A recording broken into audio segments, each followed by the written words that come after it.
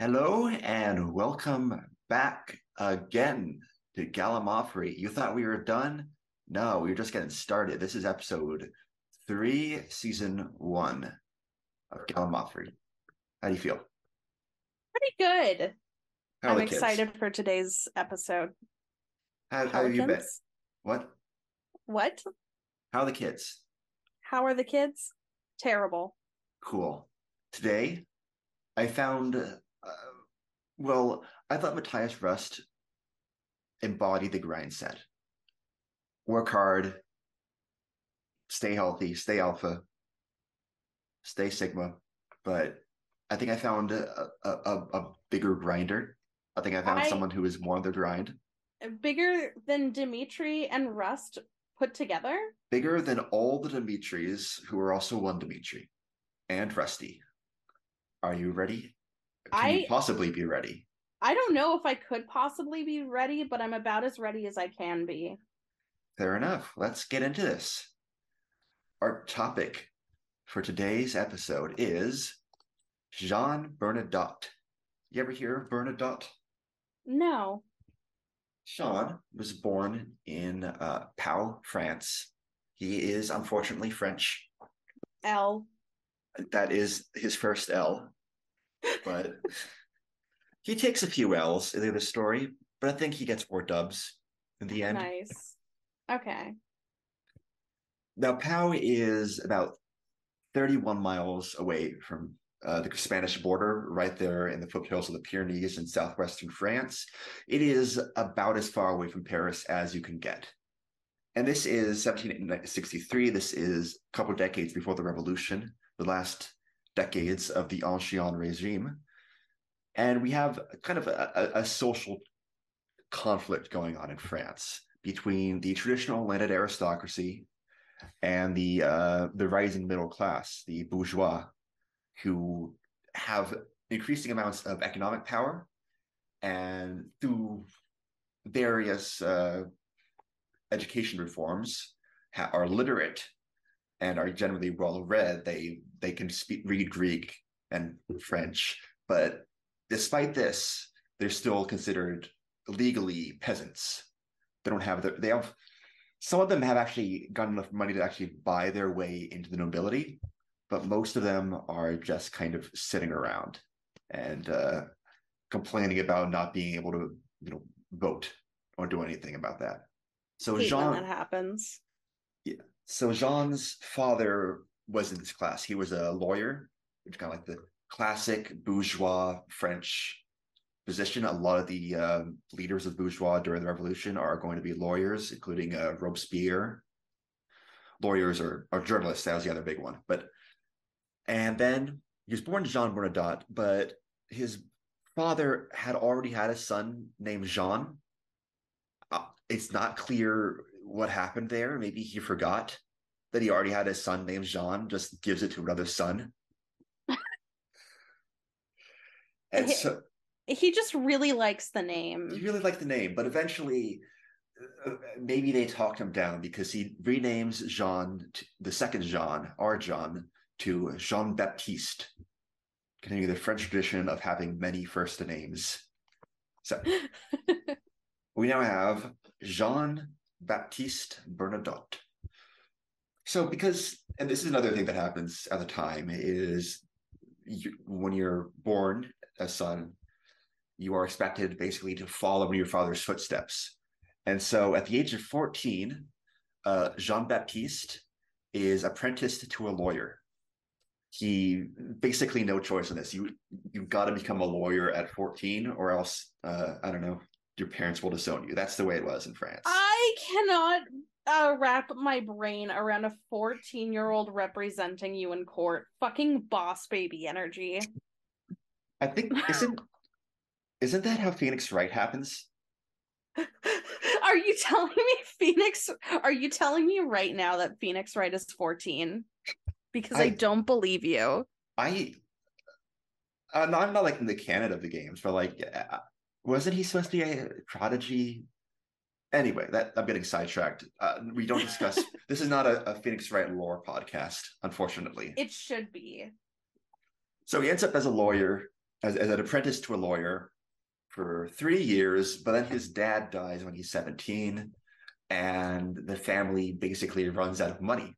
So he has to give up his apprenticeship Oh no, at he's gonna 17. have to be a peasant again. He's going to be president again. But there is one other way for social advancement that if you don't have any position in society, and that is the army. So at the age of 17, this is now 1780, Bernadotte joins the army as part of the Royal Marine Regiment. And you know what? He's pretty good. He's popular. He apparently charismatic, athletic, uh, good at fighting, I guess. And so he French served. army though, Yeah, so boo. he yeah. So he's pretty good in the army. At one point, it's not exactly clear his actually his exact service record because I don't speak French and can't access the French sources. But he may have fought in the American Revolution as part of the French Marines sent to support against the British Navy. But it's not clear, again, not clear. And he gets the nickname Sergeant Bellejean. You speak French, right? You know what that means? No, I don't know what that means. Oh, it Sorry. means beautiful leg. That's Hmm. his nickname. That's his army nickname. You've got Psycho over there. You've got Joker. And you You've got got sexy legs. you got legs for days, baby. Look at those. You got Sergeant Gams over there. So yeah, pretty. But I think it's supposed to be a good thing. I would think so. I think they're I don't know. Seems a bit sus. Hottest legs in the Marines. And his legs aren't just for show, though, because by 1790, 10 years after he joined the army, he has been promoted to adjutant major, which is the highest NCO rank you can get. So that's before you become a proper officer. That's about as far as you can get in the actual ranks before you get a commission, Oh shit. which takes money. So he's basically just that's as the French army is a pay to win system. The ways you get a commission are either your parents are rich and they pay for it, you're rich and you pay for it if you like stole a bunch of shit during battle, But what do you or mean? I'm sorry, go on. the third option is you're born in the nobility and you basically just get it for free when you turn 16. What are you saying? What do you mean by get a commission? So in the army, what happens is you have enlisted men who are people who signed up for the army, who are part of the ranks, and who are part of field duty, and basically what do you think of it when you think of a soldier. And then you have commissioned officers, which is you go through training generally, and you get a formal commission from the military saying you get to be in charge now. So it's not like you you actually are like specifically chosen to serve as a colonel or a major or something like that. So John is and at this time, like I said, you either buy that commission or your family is old enough and prestigious enough that you get it for free. If they're in the nobility. So this is as far as you can get without getting commission, without the army specifically telling you to be in charge, which is pretty nice.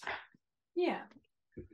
And then this is now 1790, and I'm not going to go through the whole like events of the French Revolution, tennis court oath, Paris riots, Versailles bread riot, whatever. You just need to know for now, there are some people who don't like the king, and they're getting violent, and they're starting to guillotine people. Uh-oh. And so Bernadotte thinks that's pretty cool. Like I said, his family was disenfranchised because they were still technically peasants, even though they had some money and were upper middle class by our standards. So he was one of these early supporters of the revolution. There's actually a myth, it's probably a myth, that at this point, Jean Bernadotte got tattooed onto his chest, "Death to Kings," as like a show of his devotion to the revolution.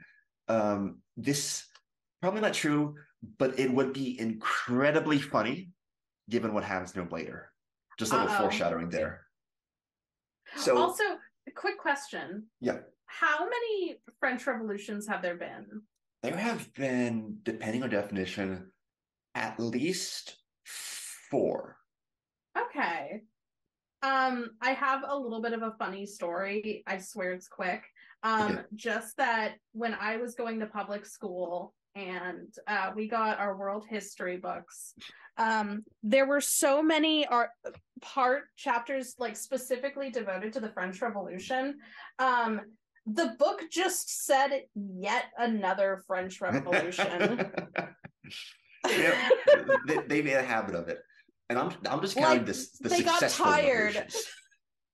That's just the successful revolutions. We have four that like overthrow the government, overthrow a monarch successfully, Mm-hmm. and the rest are just attempts.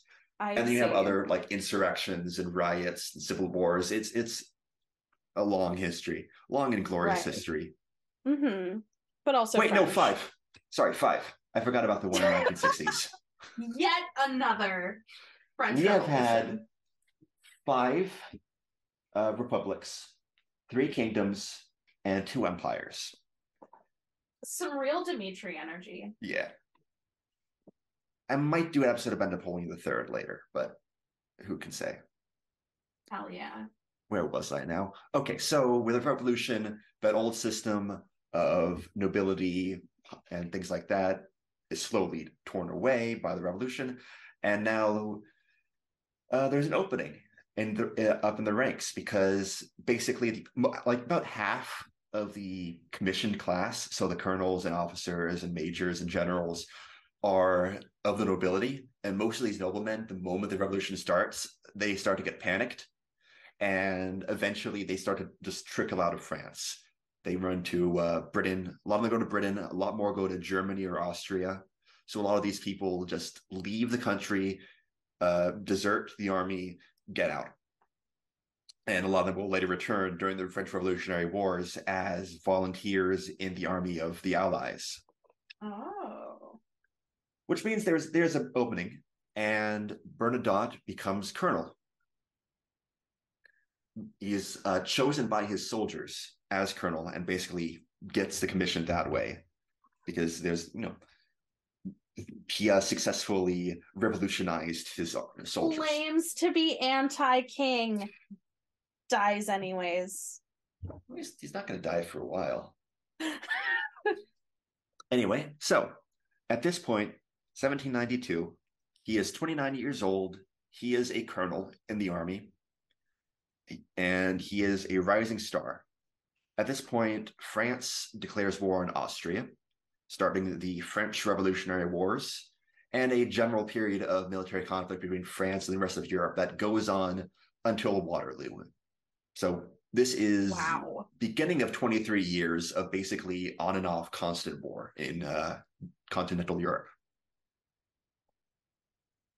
And Bernadotte is still pretty good. This is something I don't want to sound like I'm repeating myself, but at several points in this story, it just has to become Bernadotte just grinded so hard that everyone had to admit that he was really good and give him more stuff to do.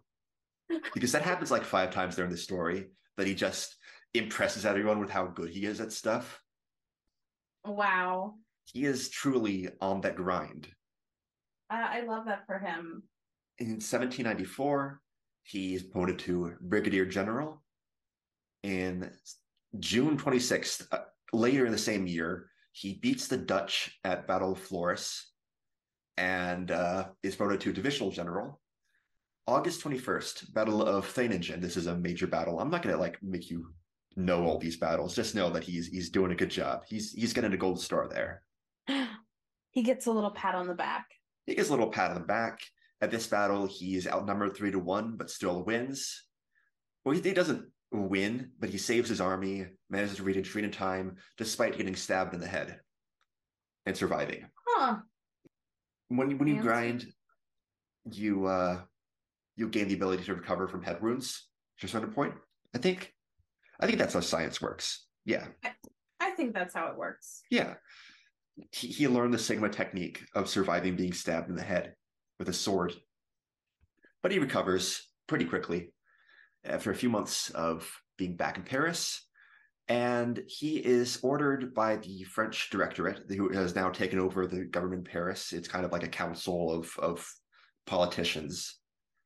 And they order him in 1797 to report to Italy to reinforce the other young rising star in Italy, in France, a young Corsican named Napoleon Bonaparte, who you may have heard of. Never heard of him. Wow. Yeah, he did some stuff. Yeah, he was also on that grind, but I think we'll see who wins at the end in this little contest we're holding. Napoleon is really good, though. He is legendary for his ability to defeat armies bigger than himself, to show up where nobody expects him to show up, to basically act like a dictator around people, make everyone obey him. And to the point that he defeats the Austrians in the Italian front, crosses the Alps, and basically dictates the peace terms to the Austrian court, the Austrian emperor, without actually going back to Paris. So he personally made peace in this war without actually asking anyone if he could do that, because he's just a general. But maybe he was just on another Sigma grind set level. He was another grind set. And so the Directorate fears him. They fear his authority. They fear his political power. And so Bernadotte, as kind of a potential rival to Napoleon, gets promoted in his place and told to take over Napoleon's army in Italy.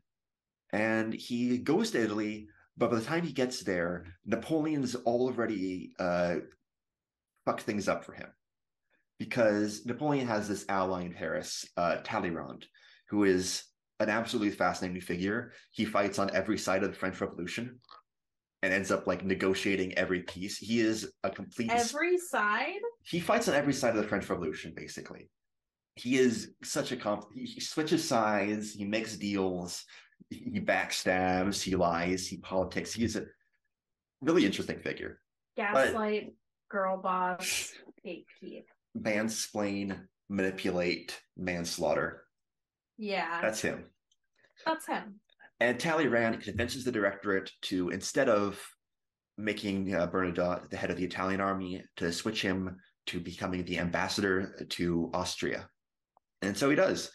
He switches, he goes up to Austria, moves up to Vienna, and as soon as he gets there, and once he's settled in, he raises the French flag over the new embassy.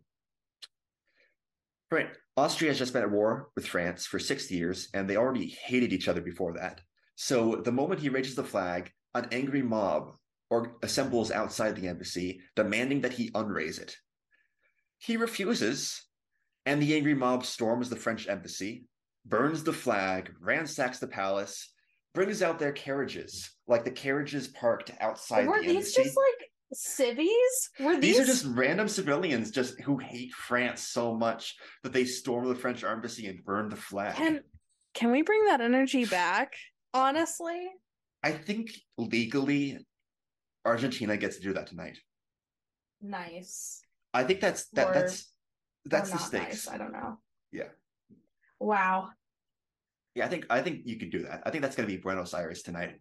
Damn. But the point is, they take the carriages out, they bring them out the streets, they burn them, they stomp on them, they cut them to pieces. So this is a complete mess. This lasts about 5 hours. Bernadotte has to flee to a monastery, like across the street. There's like the Pope's embassy, and he has to hide there until the morning. Oh my gosh, this guy. First day on the job. First day on the job. His job is making peace with the Austrians. And within like a day, he started a riot. So I don't think he's cut out for this job. And so he gets recalled. He gets fired. He gets sent back to Paris. And now he is, for the first time since he was 17, out of a job. And so he starts, hanging around Paris. He has some money. He's young-ish. He is, let me see if I can do the math here. He is 34 years old. He is a general. He is a former ambassador. And he is now just left to wander Paris. And he ends up starting a courtship with this woman by the name of Desiree Clary, who also has ties to Napoleon. She is Napoleon's ex. Oh. She and Napoleon were engaged at some point before he broke it off. And her sister is married to Napoleon's brother. He took Napoleon's job and his ex? Yeah, he couldn't take Napoleon's job, so he took his ex as. So he and Napoleon are now brothers-in-law. And if you want to use a contemporary analogy, if Napoleon is Walter White, Bernadotte is Hank. Oh my God. That's hilarious. I think that's signal rule 264. Marry your enemy's ex and become his brother-in-law. Exactly. Keep your enemies close and your enemies' ex-wives even closer.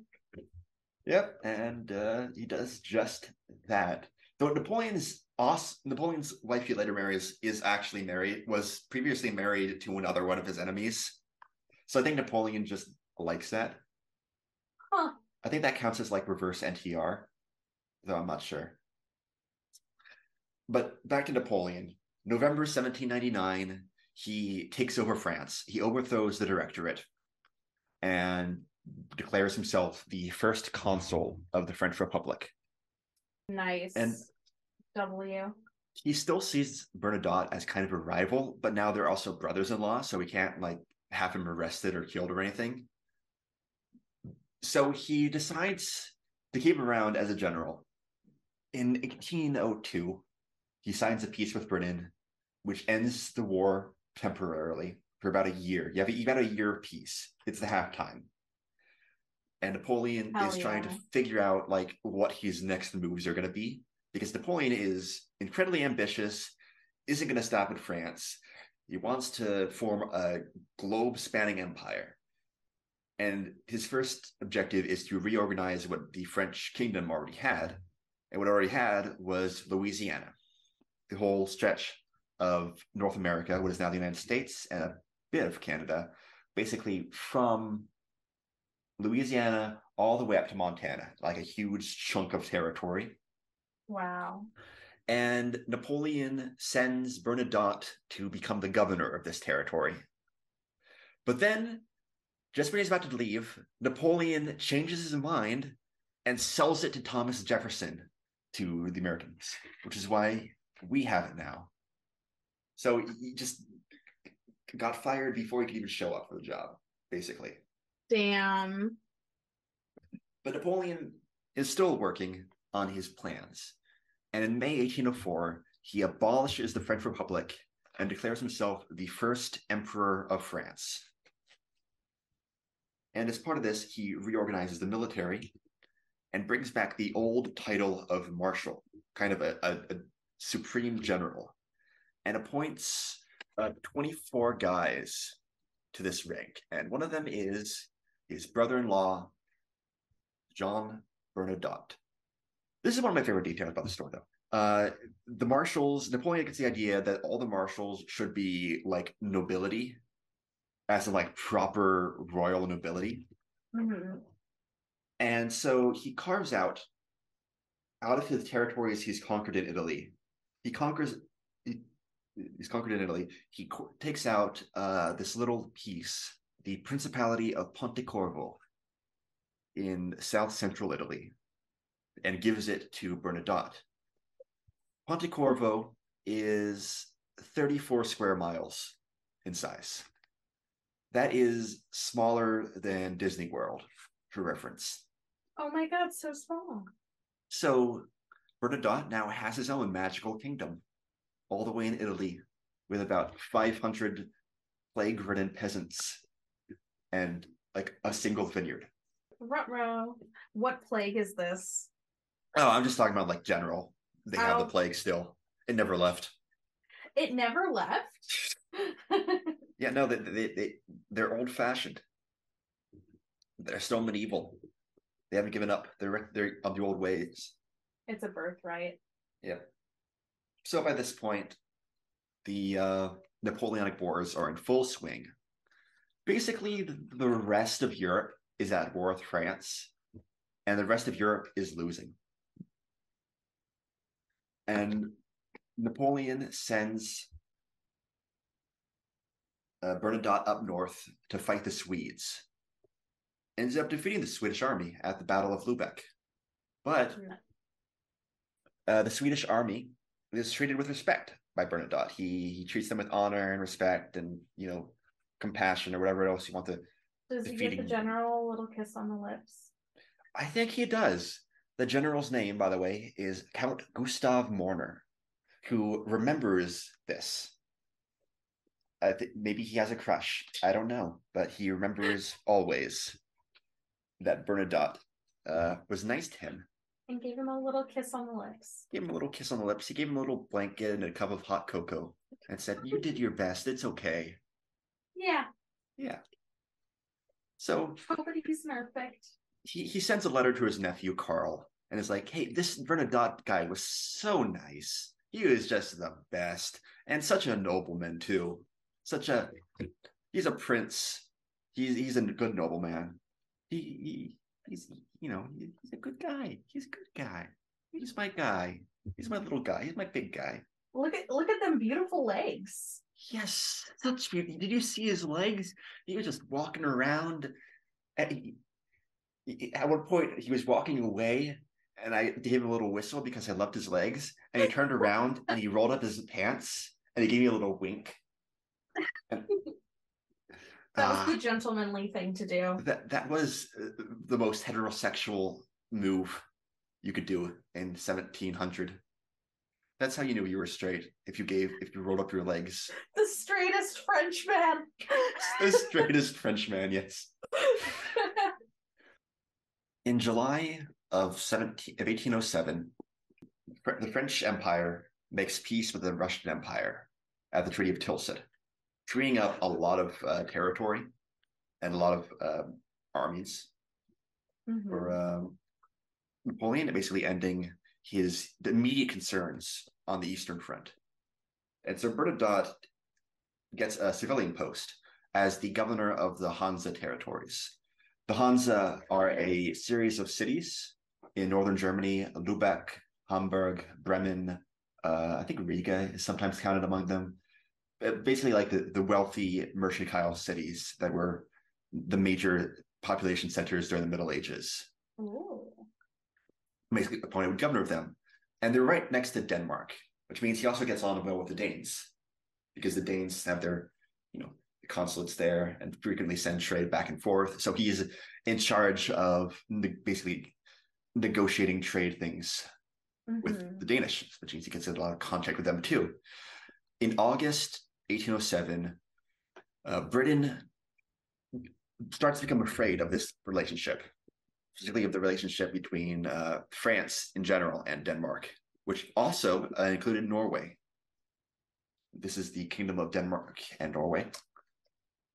And in August of 1807, Britain attacks Copenhagen and destroys the Danish fleet, or seizes it.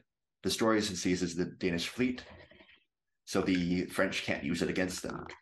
In response to this, Denmark declares war on Britain and officially joins the French alliance.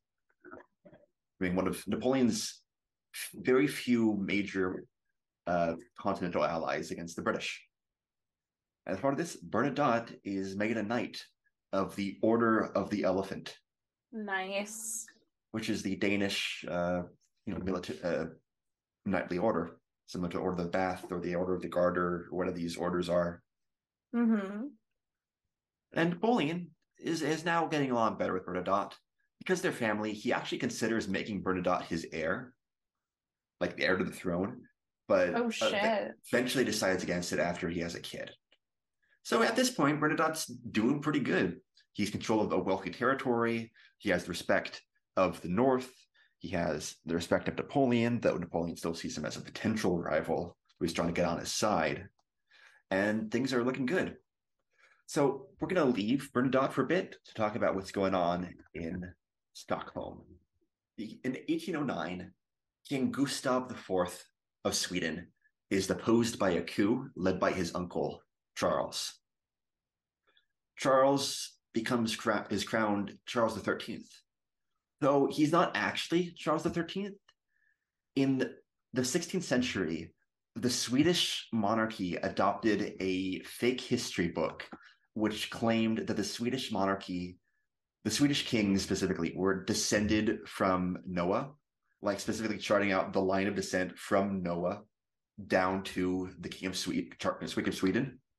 And that list. What do you mean they adopted a fake history book? Like there's this history book. They just adopt it and say, this is official. This is our history. I know it says we're descended from Magog, but it's us. That's us. This is our stuff. Magog? Magog, who was one of like the grandsons of Noah. And anyway, so it's like trying to boost. So as part of this whole mission to adopt like an ancient history, gotcha. Charles, one of the other Charleses, added 6 to his name. So Charles the 13th is actually the 7th king of Sweden named Charles. They just claimed there were 6 other guys named Charles who were king of Sweden before him, like 2,000 years ago. I hate that. That's a terrible system. Yeah, you just add numbers when you feel like it. I mean, as long as there are more numbers than the Danes have numbers, that's what's important. The only thing that matters. Yes. So Charles is at the time that he takes the throne, he is 61 and he has no kids. He adopts a Danish prince as his heir, but the prince dies pretty quickly after, leaving him in just the same position. But he's 61, maybe he has time to arrange some things, but then he has a heart attack and is left basically incapable. He is fairly weakened. He is infirm. I think he loses the ability to walk. So he is not in a good position to actually do any ruling or planning out the next 100 years of Sweden. Yeah. So the nobility of Sweden, the Riksdag, the parliament, gets together to decide who's going to be Charles's heir. And remember how I said Napoleon had his wife was already married to one of his enemies? Well, that wife had another child with that marriage, Eugene de Bernadotte. France isn't about to be ruled by someone with the first name Eugene, right? Yeah, Sweden doesn't want a king named Eugene, even though he is viceroy of Italy at the age of like 20. Why are these babies in charge? Because they have the good blood. You don't understand. If your blood is good, then you can be good at a job. If your dad was a lawyer, you can be a lawyer too. That's how it works. That's how genetics works. Yeah, that's how genetics works. You got the lawyer gene. He's got like the king of Italy gene, because his stepdad is the emperor of France. Also, and his name is Eugene. And his name is Eugene de Beauharnais. I think I got it that time. Yay! Anyway, you remember that one? Right. You remember that Swedish general who Bernadotte kissed on the lips and said everything was going to be all right? He sent a letter to his nephew Carl. He had told you that. And Carl, hey, wait, we're looking for a king, and there's a guy right there who has really pretty legs and is nice and can fight a battle. And so, without consulting the rest of the council, he writes a letter to Bernadotte saying, hey, this might be a weird question out of nowhere. You want to be king of Sweden? And the moment the Swedes find out about this, they have Carl arrested and accused of treason. Like, how dare you offer this guy, this random French peasant lawyer who has nice legs and is a good commander and is honorable and has a relationship with Napoleon, who we're trying to butter up to. And hey, wait a minute. why don't we make this guy the king? And so in August of 1810, the Reichstag makes the decision. Jean Bernadotte is the heir to Sweden. He is now Prince Karl Johann Bernadotte. Oh my God. That's his new name. That's his new name. That's his new name, Karl Johann Bernadotte. And he goes to Napoleon and says, hey, buddy, they want to be to become king. Can I just go over there and become king? And Napoleon says, okay. Please. As long as you take an oath to never go to war with me. And Bernadotte says, no, I can't do that. Sorry. And Napoleon just respects that answer so much that he just lets him go anyway. So Jean Bernadotte, a French peasant from the Pyrenees, is now the heir to the throne of Sweden. And he shows up at Stockholm and he impresses everyone with his legs and his good kissing skills. And he befriends the queen. And he, gets along well. And since Karl the 13th is, incapable, he had his heart attack and his health is still declining. Right. Bernadotte is effectively the regent. So he is right now effectively the king of Sweden in all but name. This is now, though, 1812. Napoleon has gotten back to war with Britain. He's gone back to war with Russia. Things aren't looking good. He's losing control of his empire. And as part of this, he makes Bernadotte declare war on Britain as part of his larger plan. And then, after deciding that wasn't enough, he annexes Swedish territory in Pomerania, which is 17th century, Sweden annexes some territory from Germany during the 30 Years' War. And now France is stealing it from them. So they get pissed. And so this basically ruins the relationship between Bernadotte and Napoleon, as well as between Sweden and France. On June 24th... Are they no longer bros-in-law? They're no longer... Well, they're still bros-in-law. Actually, no, not bros-in-law, because Napoleon divorces his wife, who is Bernadotte's sister-in-law, and marries an Austrian princess instead. Okay. So they are no longer bros or bros-in-law. They are now merely homies. On June 24th, 1812, Napoleon makes the classic historical mistake of invading Russia.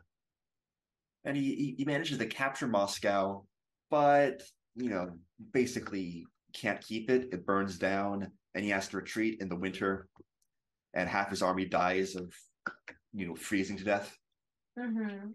Or being killed by angry Russian peasants, or desert, basically whatever you can think of. They just have a really bad time at camp.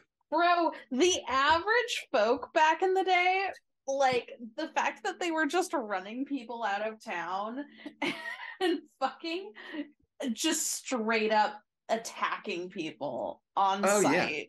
They would just, ambush random Russian peasants would just ambush Russian soldiers and just kill them. What are they going to do? They're already running. So I love that. Yeah. Peasants in this day go hard. They do. Is what I say. And so Sweden sees this as an opportunity, declares war on France, makes peace with Britain, and the whole army the whole empire begins to fall apart. On October 16th of 1813, Napoleon is defeated at Leipzig. This is the largest battle in history at this point, the Battle of the Nations, because you had at least one guy from every country in Europe showing up to fight Napoleon. So this is Avengers Endgame, but French. But what if Thanos is the concept of France? I too would go against Thanos then. Yeah. And now Karl Johann, Napoleon's old buddy, is on the anti-French side, though he doesn't. And so as soon as Leipzig is over, he decides, they've got France covered. I'm going to invade Denmark. And he invades Denmark, and in a month, he defeats the Danes and makes them give him Norway. So because, like I said, Denmark, Norway. So now it is Sweden, Norway, and Denmark is just sad and alone. So they get to keep Iceland. Damn. And Doesn't even have ice. yeah, they get to keep Greenland though, which is nice because that's now nice and green. Sweden, Norway. He is now the heir of Sweden, Norway, and the Norwegians rebel, but eventually he defeats them, even though he's forced to give them their own constitution and parliament. Cringe. 1818, Charles the 13th finally dies. And now Finally? Jean Bernadotte, who allegedly has Death to Kings tattooed somewhere on his body, is now the king of Sweden. Charles the 14th. And his wife, who I mentioned back when, you remember, Desiree Clary, changes her name to Eugenia Bernardina Desideria. That's her new name. And she stays in France as long as she can. But eventually, she's forced to move to Sweden, where she refuses to learn Swedish and just like, yeah, yeah, fair. And and by this point, Bernadotte is so rich that he basically pays off the Swedish national debt with his own money, like out of pocket. And as soon as the war's over, he declares neutrality in all foreign affairs. So he's, you know, people like him in Sweden. yeah. By this point, his politics have changed a little bit, and now he is incredibly conservative. He, like, even by the standards of 1820s Europe, Wow. he censors the presses and imprisons journalists and prevents political reforms. Nobody can vote. It's just him and his noble buddies ruling the country.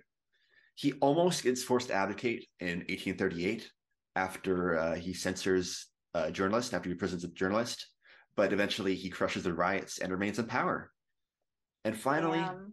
on January 26th, 1844, his 81st birthday, he suffers a stroke, and from which he never recovered, and dies on March 8th of the same year. His son takes over after him, his son after them, and the current king of Sweden is King Carl the 16th Bernadotte. His ancestors still rule Sweden to this day. What? They're still there. They're, They never left. They never left. They never got these French guys out of power. Damn it. So, what did we learn? Don't trust the French. Don't. I think we learned all the kings out there never stop grinding. You're right. Any concluding thoughts? Um, I really hate the numerical system for the kings. Yeah, they added like a bunch of guys to that whole thing. Hold on, let me see if I can find the. They just added some guys. They added some guys. This is Historia de omnibus Gothorum suenomque regibus, and he just again adds. Well, Adds guys. He imagines a guy. This monk, by the way, this guy's a monk. He adds 92. Wait, let me see, 92. Or we don't know actually how much of this is accurate. At least 109 guys to the list of kings. He said, imagine 109 guys. Imagine 109 guys, and they're all king of Sweden. And at least 6 of them are named Carl. That's fair. I can imagine that. And one of them is the grandson of Noah. Right. And one of them was Albert Einstein.